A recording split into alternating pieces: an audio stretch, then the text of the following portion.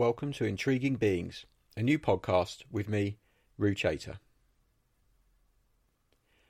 Over the last 20 years, I have been lucky enough to meet and interview a host of interesting people. This summer, I decided to record some of these conversations for a new podcast.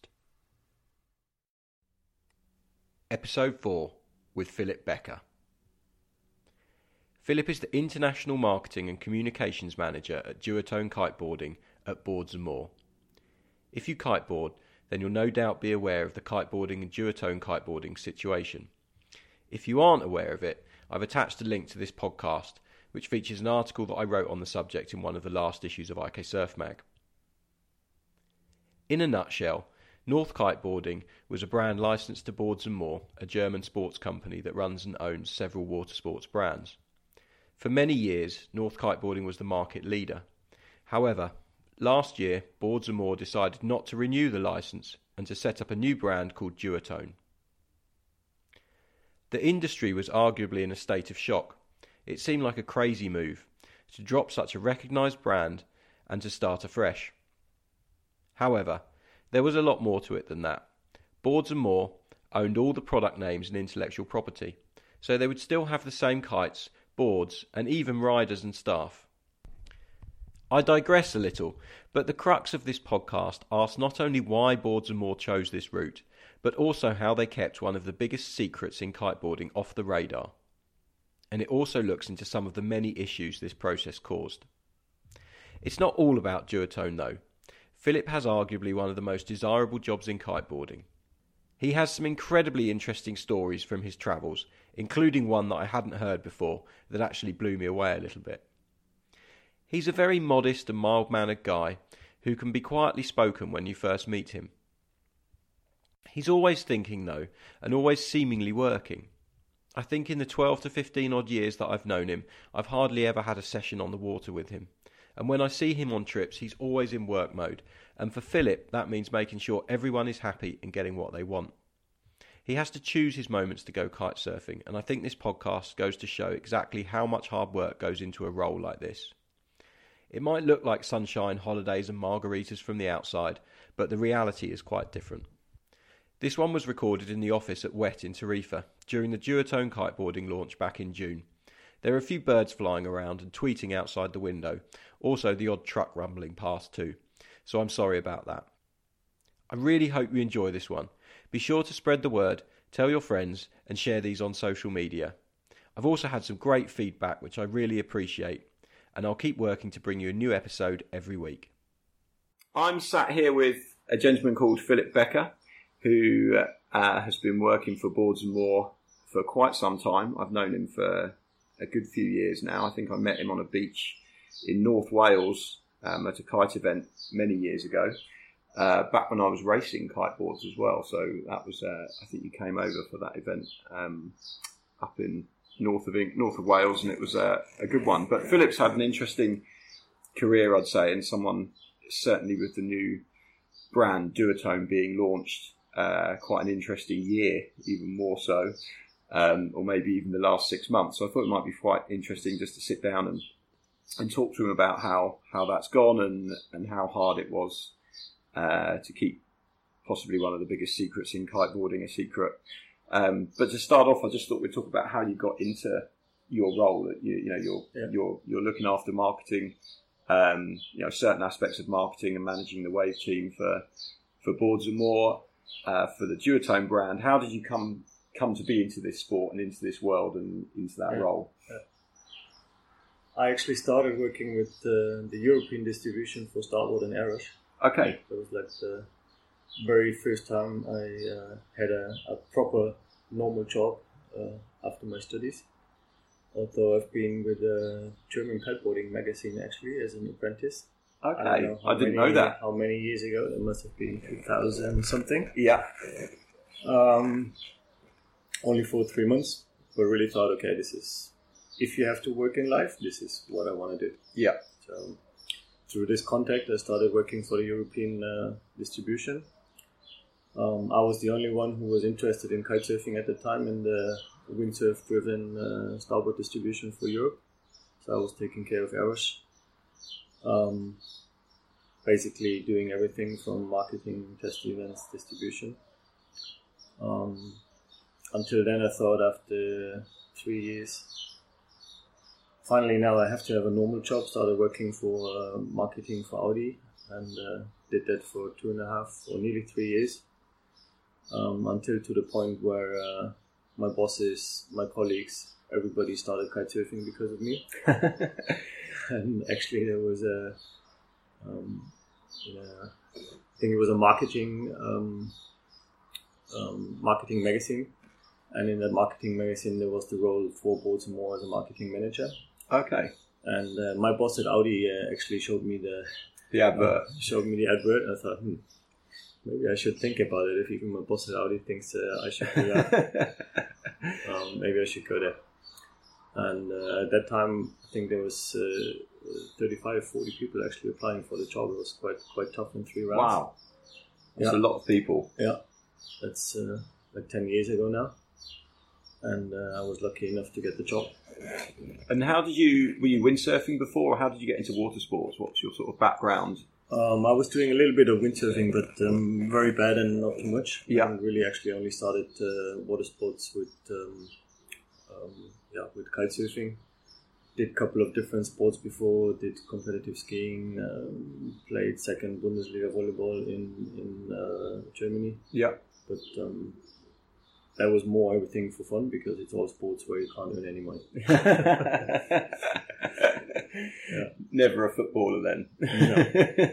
My friends at football at the lowest league, they always had more money than me playing second Bundesliga. So that's crazy. That's how it goes. A little bit. Same the as kite story of the surfing. life in kite surfing. Yeah, it's not. Yeah, it's one of those things. If we put enough of our time and effort into learning to play football, we'll probably all be doing very different things right now, but maybe not having quite as much fun. And one other thing, I think the interesting aspects of your job, because we're talking to a lot of people who work within the water sports industry and action sports, and everyone from the outside is always probably thinking, God, it'd be a dream job to do that, like it'd be fantastic and things like that. And I think myself, from being in it, yes, it's a great lifestyle and we're all very lucky, but there's quite a lot of work involved, isn't there? I mean, I know you don't actually get to kite surf that much these days, and whenever I see you, I'm like, oh, have you been kiting? You're like, no, just working. Is it quite tough getting a balance between the work and the time on the water? It is quite tough, and you really have to find your way, when to know when it's working or not. Like coming to Tarifa for a distributor meeting, same probably like with you, your friends, your family who doesn't know it that good, they will think you're going there, you're lying in the sun, and that's your job. Yeah, having a holiday. 365 days a year. Unfortunately, it's not. But I don't have it in my head. When it's work, it's work. I'm having a good time. I'm here for everybody else. If possible, make it a happening or a little holiday for everybody else. And so far from this meeting, the feedback of our distributors and everybody is involved. They're very happy. They're having a good time. They get on the water. They get to test everything at the same time. They're having a good party. They're meeting nice people. You're meeting people from all over the world.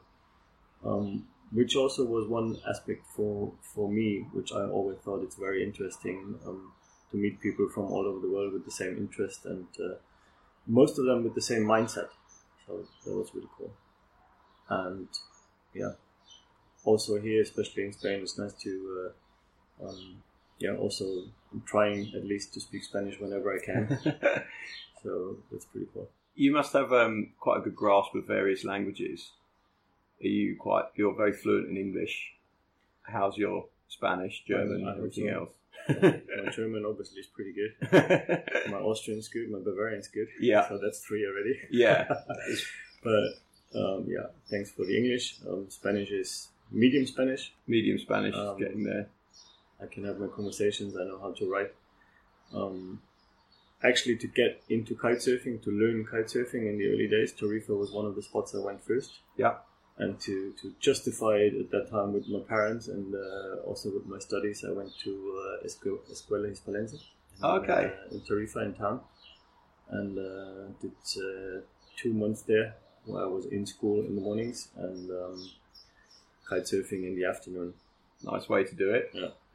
School worked out pretty good. The kite surfing at that time, not that much. I remember having one kite, 11.5, that was it. And it's a pretty windy place for an 11.5. Pretty windy place. Plus, I think that was 280 centimeters directional board or something like that. Didn't get very Some far. really old chunky kit. It was fun though. It was always fun. And you do quite a lot of, I know we sort of touched on the fact that there's a lot of work, but obviously you enjoy the work side of it, and that's a passion for you on top of the going kiteboarding. A lot of the trips, because you look after the wave team, so when we see the media and the content and the videos and the photographs from these faraway, amazing places with the wave riders and stuff, you've had to organise that trip, plan it, and get the riders there and work on that. Yeah. How do you go about choosing a location? Is it quite a tough decision to come to? First of all, with the intro of the question, it's you can't count hours. For people who want to have a job 9 to 5, it just doesn't work. Yeah. And especially on photo shootings, you work the weekends, you work day and night. You've always got people around you. You've got a crew of, depending on the crew where you go, of 8 to 12, 13 people. Everybody needs to be.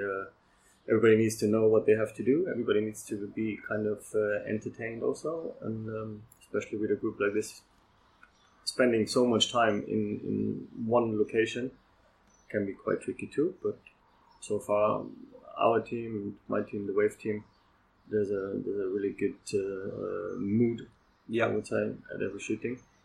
And the more shootings you've done, and the more shootings kite industry has done, the more tricky it gets to choose for a shooting which is special, or at a special location, or with special riders, or different progression in riding. Where the wave shooting just some years ago was a proper wave shooting. You were dependent on a spot with waves and wind, which is even trickier than doing a freestyle shooting, for example, because as long as you've got wind, you will find some water. Yeah.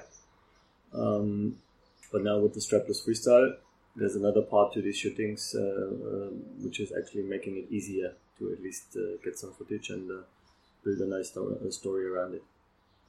For me, also, most important is that it's not only the wave shooting, but I also want to tell a story, and a story about the rider, a story about the people living at the spot. Make it interesting and not only an action shoot. Yeah. Action shoot, somehow the good pictures are mandatory, otherwise nobody's going to watch the video. But one of my favorite videos, for example, is the video we did in Cape Verde, where it's about how Macho Ayrton grew up, and where we had interviews with his family stepdad and his sister, and that was, I think, one of the most interesting videos we did so far. Yeah, that's a good one, that one. I'll put a link to that in the podcast, so if you haven't seen that video, you can check it out and watch it. And when you do those trips, it's normally about 10 days that you go away for, and the goal is to get the video, the photos, and all the content that you need to do. Do you ever get any time to kite on that trip? I'm guessing I know the answer to this already. From you're smart, I kind of know. But yeah, it must be tough going to some amazing locations, but standing on the beach helping all the riders and making sure everything works. I need to have the same mindset up like at a meeting. You're at the spot, you've got it right in front of you. It's like the donkey with the carrot in front of him. But you can't think you go to this location and you're going to have an amazing time and amazing waves. It's just never going to work. Because whenever everybody is on the water, when everybody's shooting, you have to take care of the photographer, you have to take care of the cameraman. Sometimes you drive the boat. I remember in Peru, I was driving the rescue boat for the whole day when we were shooting, which is fun too, which is a fun part of the job. And the kite experiences during shootings, I remember, is actually one time in Sumbawa, after an amazing day with a barreling wave. Everything was nice, everything was easy, photographer at the right place, everything was done. I thought, no, this last half an hour, I'm going to grab the gear from one of the riders who's tired, and I'm just going to have my half-hour day. I did, grabbed the kite, went in, no wind. No. Kind of same story happened in Mauritius one time, where I was ready to go at some point. I think it was Macho Ayrton had to rescue somebody, pack the stuff again, go out with the boat, that was it. But as said, I guess if you're exciting places, and your office is in the sun, you're outside, you hang out with nice people, we're getting things done. So so you're getting the content. I guess that you've obviously got a skill there where you can't compartmentalize it, and you say, right, this is work and this is pleasure. So you go there not expecting to kite, and you know that you're going there to do a job and to look after everybody and make sure everything runs smoothly, and you're going to come home with all the content that you need, and therefore that's I guess it's just looking at it with a slightly different eye. And then you're not disappointed because you're happy if you get the content. First, you're not disappointed. Second, you always know you've did everything to create this content. I mean, worst case, you're having a production with 10, 12 people, and maybe you're lazy the first day with wind, and the next day there's no wind anymore. Yeah. And there's also a certain pressure, especially with the size of boats and more, and the expectations of boats and more. Also, my own expectations for the work I do and the people I work with. So you want to do a good job. Yeah. Do you always work with the same videographers and photographers, or do you change that sometimes?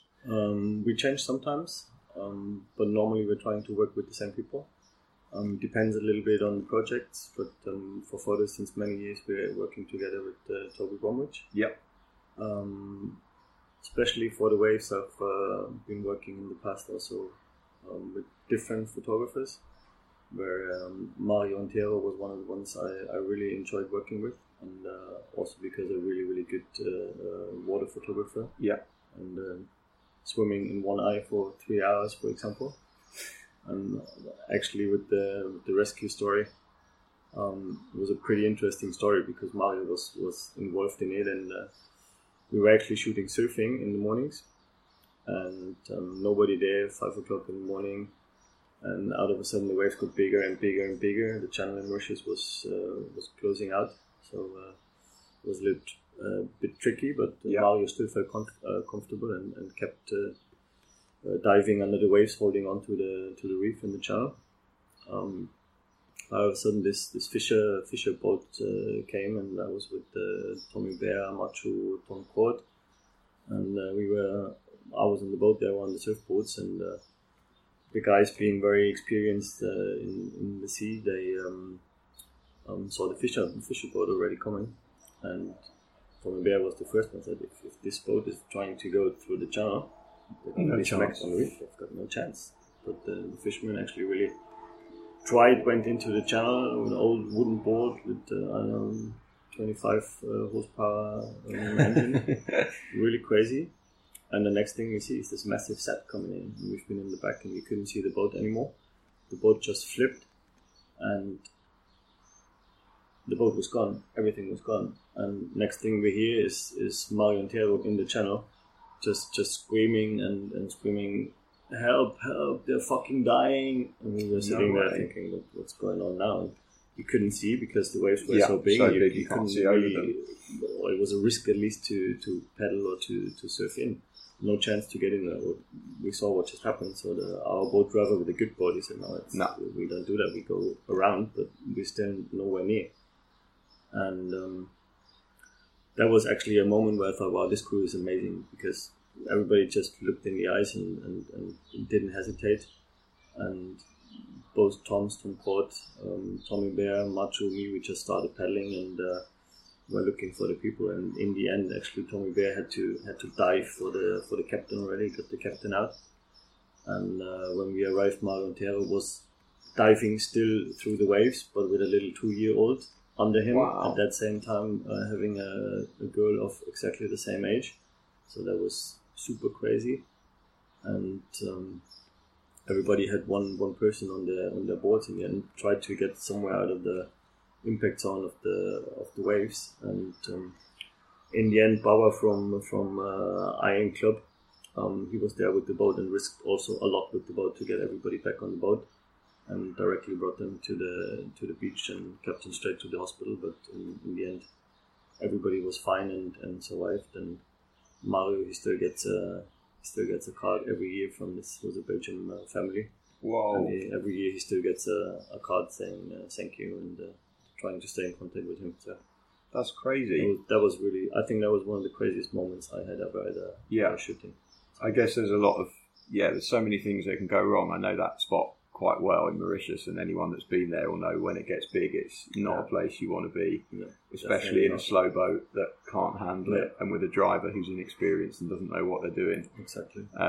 Yeah, that's quite an amazing story, Philip. I've enjoyed that one. I'm a bit blown away now. So getting back to the sort of the marketing aspect, we talked about the travel and the trips and things like that. There's been this huge change with Boards and More launching the new Duotone brand recently, and no longer continuing with North Kiteboarding. How hard was that decision to make? Was it something that you were involved in as well? Were the whole team involved in it? And once you've made that decision, it must have been an awful lot of work to start changing things. I guess like for a lot of people, for everybody, especially in the marketing department, everybody was really shocked, because also for a lot of people from us, it was life. You grew up with that, and an iconic brand, and it's an iconic brand, and we loved it. It was our passion, and out of a sudden, it's more or less taken away from you. And we had several options in the beginning where the whole team was involved, and of course, a lot of people who don't have all the information yet, they say, "How can you be that stupid? You're worldwide market leader in kiteboarding. Everybody loves the brand, or knows the brand at least." And from a marketing perspective, completely ridiculous. Yeah. But for us, it was a process of half a year, finding a solution with our shareholders how to continue in a way that we can be more free in designing products, and also decisions with the team and where to go, and if to maybe even with a new brand go in different fields of sports equipment. And in the times before, there had to be a license fee for the name North Kiteboarding, which at that point didn't work out that good anymore. And for us, the decision was thinking about it over probably at least half a year, until to the point we came to a decision. We said, okay, that's it. If we're going to do it, we're going to do it full on. And Till and Tommy, we were all sitting together many times thinking about, so what's first now, because it's a first time.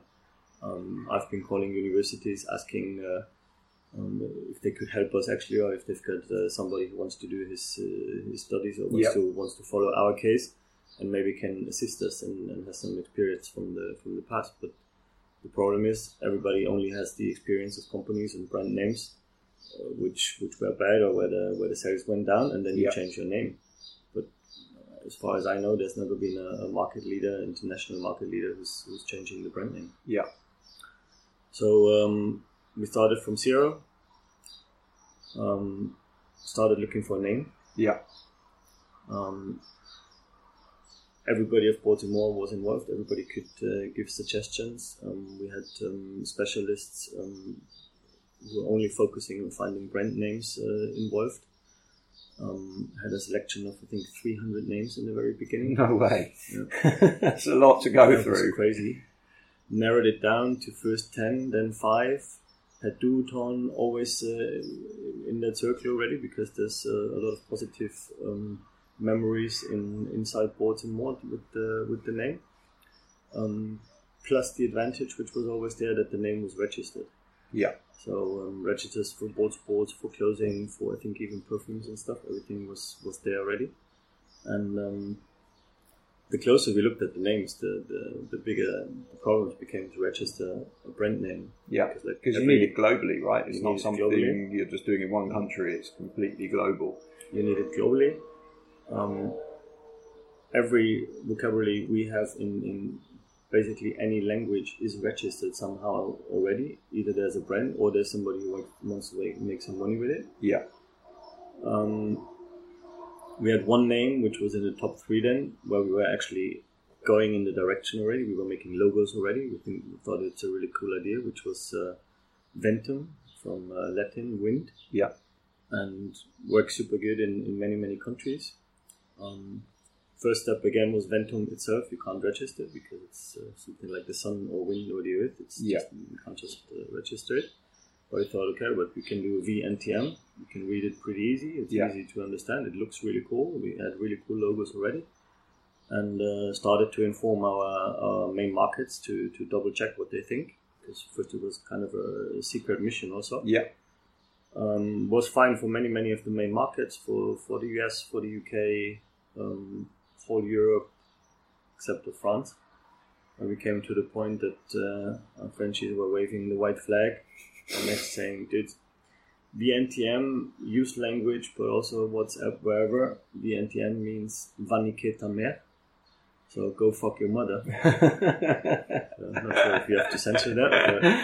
But That's fine. So all of a sudden you got to that stage and it's like shot out the water instantly. You can't do it because it doesn't work in France. Exactly. That's so tough. Because people don't think about that, I guess. You just think, oh yeah, what's the name? But actually, you know, the name's got to work across every language around the world because it's such a global brand, and that's it's almost an impossible quest. Cost us at least 2 weeks of work already, where we were doing the logos, and we had to be fast because we knew, okay, if we do it, we have to do it now, and the season's coming closer. It's a lot of work. We have to change everything. Before, also with the product cycles, it's a little bit easier because a lot of product releases are during the year. So you've got coverage, release, footage, and everything is. I don't want to say it was a little bit boring in the last years even, but everybody knew what to do. And they know their job, your cycles, and everything was running smooth. So this time everything was a little bit more tricky because you also had to go a little bit parallel. But in the end, what I can see now, after a couple of months already working on it, to me, the name and the brand is filled with so much emotion and image already. For me, it's completely normal and the coolest thing what's out there. Yeah. Plus, with the heritage and the service and the trust you can have in a company like Baltimore. So, also with the feedback from this meeting, I'm very, very happy how this family momentum even is created. Well, I know from the early days of kitesurfing where this was a really close community, and the bigger we got, we might have lost it a little bit. But at the moment and during this week here in Tarifa, it's incredible to see how people are on their tiptoes somehow and are very, very excited about all the change, and it's creating a great momentum at the moment. Yeah, it's definitely creating a big buzz. I remember when I first heard the name, and you spoke to me early on when I was in Les Arcs, and I was just like, got off the phone and was like, wow, like, and I remember thinking, God, that name, it just doesn't. What does it mean? It sounds terrible, you know, and I know there's been a lot of chat on forums about the name Duotone itself. But what was interesting was when we sat down for the meeting on Monday and Till started speaking about the brand, and by about halfway through I was just like, oh yeah, Duotone, you know, that's the name. Like it's and now here at the week it just goes in really quick. Yeah. And you kind of absorb it. And then testing the kites and riding the gear, I came off the water and I said to Till, I think, you know, the name might be different, but the kit's still so much fun. Yeah. You know? And so you're out there on the water having the best time ever with amazing feelings. Yeah. What does it matter what it's called? You know, if it's making you feel that way and it's giving you that emotional connection. Exactly. Plus the easy thing for our customers and for us is that our products are such brands themselves already. Like Vegas or Rebel or Evo, they've always been there. People know them, they're still there, they work the same, they're really fine again. And it's just way easier than to find your board, your kite, everything is there, you trust it, you know what it is. You don't even have to read the brochure. If you go into the shop, you know that's your kite, and that's about it. And coming back to the name, I had a funny story with our Dutch distributor, also in the very beginning when we were talking about the name, and some people, when we had all distributors involved, like I say, it's a square name a little bit in the beginning, which from a marketing perspective can even be good for the future. Yep. But then this Dutch distributor, he actually said, you know what, we've had a TV show in Holland. It was called Pippo the Clown. He said, even if you call it Pippo the Clown, in 1 year, with our team, with the design, with everything we have, with everything which stays, calling people the clown. It doesn't matter. Yeah, it doesn't really matter. And we're gonna make it what the brand and the brand image is gonna be. And obviously, we had many years time with North Kiteboarding, but we're confident that we achieved a lot already in this very short time, and we're just gonna continue what we're doing. Excellent. I think it's I think it's a positive thing.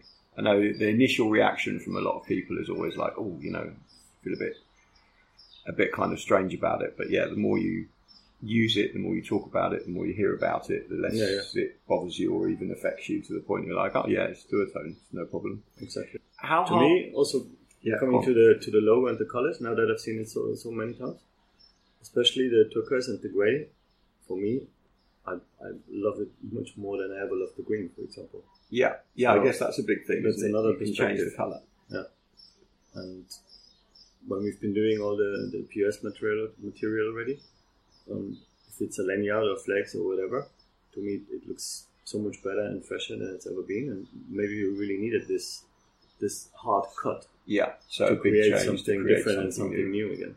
That's quite interesting. It must have been. I mean, the one people have talked about it because I would say it was probably the biggest kept secret in the kiteboarding industry that towards the end everyone seemed to know about, but still no one was really talking about. How hard was it to keep it off Kite Forum and to keep it out of the public eye? Because you had certain dates where you were saying, okay, from this date you can talk about it, from this date you can publish X, Y, Z, but there certainly seemed to be hardly any leaks. Yeah. So that must have been a big challenge. It's been a big challenge, but as it's been such a big thing and affecting many people which are close to the brand and live from the brand, it was so important that people actually realized, okay, this is not a small new product where I can tell my friends already about it. It was a serious decision for many people, and it affects their lives, it affects their business, and I think that's what made people so professional and not to talk about it in the very early stages. Of course, there's been a couple of leaks in the end. We've never been so cautious with photo shootings and sending out new gear. So wherever there was gear, there was somebody from us, so we could make sure that the photos don't pop up until we want them to pop up. So just last minute, the last shooting has been on an island past Mauritius, where you only get by boat. You have to be on the boat for 24 hours. Everybody was seasick for more or less 24 hours. But did you go on that trip as well? No, Tommy actually did that so Tommy did that one. My colleague Tommy Kaiser did that trip with the freestyle team, and was the most important shooting for the Rebel and the Dice. And I guess the most important thing that nobody got spy shots from that shooting, because that would have happened a few weeks ago. Exactly, that's what we knew. If you're going to do the meeting here in Tarifa, even if you wouldn't want to launch it, this is your launch. Yeah, so no chance to hide it here. Yeah, it's difficult. But I guess going to an island 24 hours away by boat from Mauritius, you've got a pretty good chance that no one's going to sneak any photos around. Exactly. There was no reception for mobile phones. They had a satellite phone with them, so there was no chance of Instagram. 100% guarantee. Plus, our riders, I have to say, they're always super professional in those things, so we never had a problem anywhere there. Yeah, I was going to say, the next question was, did you have any problems internally with anyone doing anything they shouldn't, and then also externally with journalists and stuff like that? Did you have any issues where you had to make a difficult phone call and say, hey, what the hell are you doing, stop that or take that down, or can you remove that from the internet? I've had that in the past quite a lot when it was about products, like with the Clickbar example, where we have been developing the Clickbar for 2.5 years, and I had 150 click bars out during that time, where it was a little bit more tricky, and I actually had to do a couple of more phone calls, and actually had to bribe one Italian guy who had photos, and his only interest was to get something out of it. No way. Maybe should have not said that for the future, but we don't do this normally. No hostages, no... We don't negotiate with pirates. Yeah, no negotiating with terrorists. So, but this time I had, we've got some good relationships. So with Kite Forum, for example, it's very helpful if pictures are not posted. And on the other hand, I did not have to make any difficult phone calls. So it was all more or less pretty smooth. So everyone was quite respectful and understood the gravitas of the Most of the situation, time. and Yeah. most of the time didn't shy away from the norm and get away from the standard.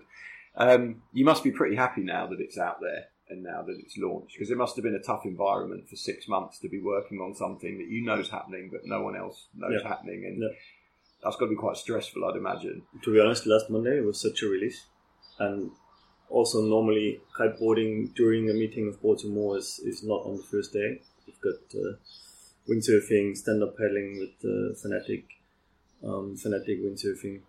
And if we would have to wait until Thursday, Friday morning, I think we would have Just gone nuts. crazy. We just wanted to go there, do it, Get it do done. a good show.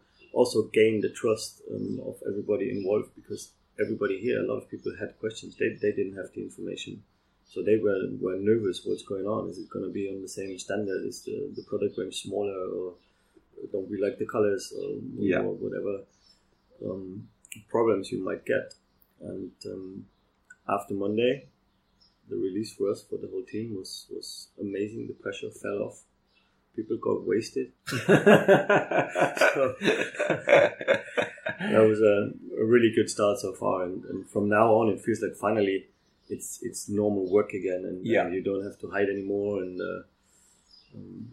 like Marco, our Italian distributor, said, it feels like it's still the same girlfriend, it's still your wife, but she's just like 20 years younger. That's a perspective. Yeah, she's had an upgrade.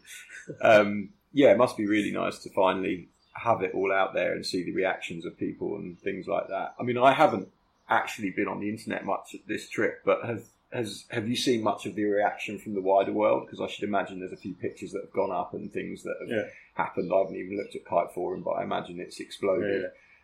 What's the reaction been from the public? Have you been monitoring that? I saw a couple of reactions where it's really different feedback. Like when you're on the meeting and people you know and people from other brands, people who ride other brands have nothing to do with kiteboarding. One-to-one, you get really, really nice reactions and also criticism, but in a nice way, and where you can talk about design, you can talk about music in a video, you can talk about colors at the photo shooting, the color of a special board, where it's really fruitful. On the other hand, I looked at a couple of forums, and of course there's discussions about kite design, the colors of the kites. One post was something like, what's the brand? Never heard about it, but I like North Kites. I think if you have a closer look at the pictures, which are actually, you talk about, you actually see this is the Dice, this is the Rebel. Yeah. So you should actually see that we at least copied. Yeah. Very, very good. And I'm surprised sometimes in kitesurfing industry how different forums and discussions on Facebook are to other fields in sports, even, where I'm a lot on supermoto forums when it's about repair stuff. I'm a lot on mountain bike forums, and a lot of times I start even asking questions, like open questions, and of course there's always a lot of people making fun of for a good show and have a good laugh. I'm happy having a good laugh and can laugh about myself. At the same time, people seem to be more helpful, and even if in supermoto forums people ask the same question about the exhaust 1,000 times, they still get a positive answer. They still get positive answers. People are taking care of them, offering Skype chats for repair for free and stuff like that. It's a really, really close community which is having fun together, and it doesn't matter what topic it is. Sometimes in kite forum, I think people are there just to get into fights with other people, or know each other already from a different topic where they had a fight already and just want to pick it up again. I think if you would sit together at a beer now in a bar, you would probably have discussions, but you would be a little bit more respectful and would enjoy the beer together probably and go for a kite session hopefully together. You don't have to be of the same opinion of the color, but some people like a red car, other ones a black one. Yeah. People are different, they can agree to disagree. Yeah. And it's true, the kiteboarding forums these days, they seem to be quite vitriolic with their hatred of certain things. Like, we get it as a magazine, put an issue out, and people are like, it's the worst issue ever, it's terrible, or other people are like, it's the best issue ever, and you just kind of have to have to have a finger on that pulse, but also rise above it a little bit and Yeah. just be like, okay, it's just a forum. I'm sure if I Yeah. met that guy personally, they wouldn't be Exactly. such an arsehole. Exactly. They'll be fine. I do understand celebrities which don't look at any comments in their social platforms. Yeah. This must drive you nuts. Yeah, if you're sitting there reading constant hatred And you stuff can't do like it that. right. You can only lose. Yeah, So, yeah, you're never going as to a win. celebrity. And you're never going to be able to argue with those people either. So if someone starts something on the internet, there's no point even arguing with them about it. It's better just to Yeah. ignore it Yeah. and not worry. I do see the questions though of our forum, of our Facebook page or Instagram, and there the level of communication is actually really, really nice, and people, even if they have strong opinions or having a big problem because something broke and their local shop can't provide them with a warranty and they're trying to get help from us. The moment you start getting into a conversation, it's really, really good conversations. I think our service is also very good, and even sometimes if you're not in the warranty anymore, we will always find a solution somehow. But then it's a really, really nice conversation with our customers, and the customers are really thankful that we can take care and we can help them, although we would not be in a warranty case the first person to talk to, but we always find a way how to help them with the shop. Yeah. You've always had quite a strong relationship with warranties, I guess, as a brand. Like, Boards and More is pretty supportive of your customers and appreciate that they've bought into the brand and you guys want to look after them. We have to, we want to. And at the same time, now with the change, this was a very, very big topic where we wanted to answer the questions very soon. We couldn't answer them in the very beginning. But everybody who now also just bought kites or boards from Boards and More, they can be sure that if there would be a warranty, for sure we're taking care. Same with spare parts. I think we're also one of the companies which most of the time have something on stock, and even if it's 5, 6, 7 year old, we will have the spare parts for the next couple of years. Spare parts will work. There's going to be a different logo on them in the future, but it's still going to fit. It's still going to fit and it's still going to work. Do you get sort of sum up? You know, you've obviously got a real passion for kiteboarding, and you obviously, it's very apparent that you love what you do and you enjoy your job and you get a lot of pleasure from the work that you do for Boards and More. You know, and promoting the brand. And now with Duotone, obviously that's been a real challenge, but very exciting. Do you actually get much time to go kiteboarding yourself? Like, do you take some time out for yourself? And do you still get that same buzz from kiteboarding that you used to have when it wasn't the job and it wasn't something that was your work? I do. Just this week, when everything was packed from the testing, when everybody was done getting ready for dinner, I actually sneaked out for 45 minutes. So I had my session with nearly nobody in water from, I think, 8:30 to 8:45 or something like this. Perfect. So that was brilliant. That was really, really good. The weekends, I'm living in Rotterdam normally, Friday to Sunday. So my girlfriend's obviously is interested in kitesurfing too. So we go kitesurfing together, and the spot there is just 20 minutes away. So that's really easy. And my great escape for the year when the season is a little bit slower is always to go to South Africa. So December, January, I'm trying to live and work in Cape Town for around 5.5, 6 weeks. And again, it's a combination of lifestyle. It's my passion. I want to go kitesurfing. So I can't really separate job from enjoying. Obviously, I'm not only 6 weeks on holidays. Yeah. Although not having any holidays this year during the whole week, it would actually be possible at a normal job if you're having 30 days of holiday. Yeah. But then there's the King of the Air. There's testing with magazines. There's other brands. It's still a small community, so you know everybody. You've got friends which are not working for the same brand, which is completely fine, of course. And during that time, I enjoy it still a lot, and there's so much progression in the sport still, and you never finished in your learning curve. So there's always something to do. Yeah. And best days for me in Cape Town are when you're going on a wave session in the morning already, when it's not too windy and probably still on a Neo 5 already with your waveboard. And after a little break, you go for a twin tip session in 35-40 knots afterwards. And for me, that's the best days, and that's where I get a lot of energy and a lot of passion for the whole upcoming season again. Yeah, so you're ready, recharged. Enjoy those boosted sessions too. Thanks for that, Philip. That's been really interesting. I love the boat story. I didn't know that one. I hadn't heard that one before, so I really enjoyed that.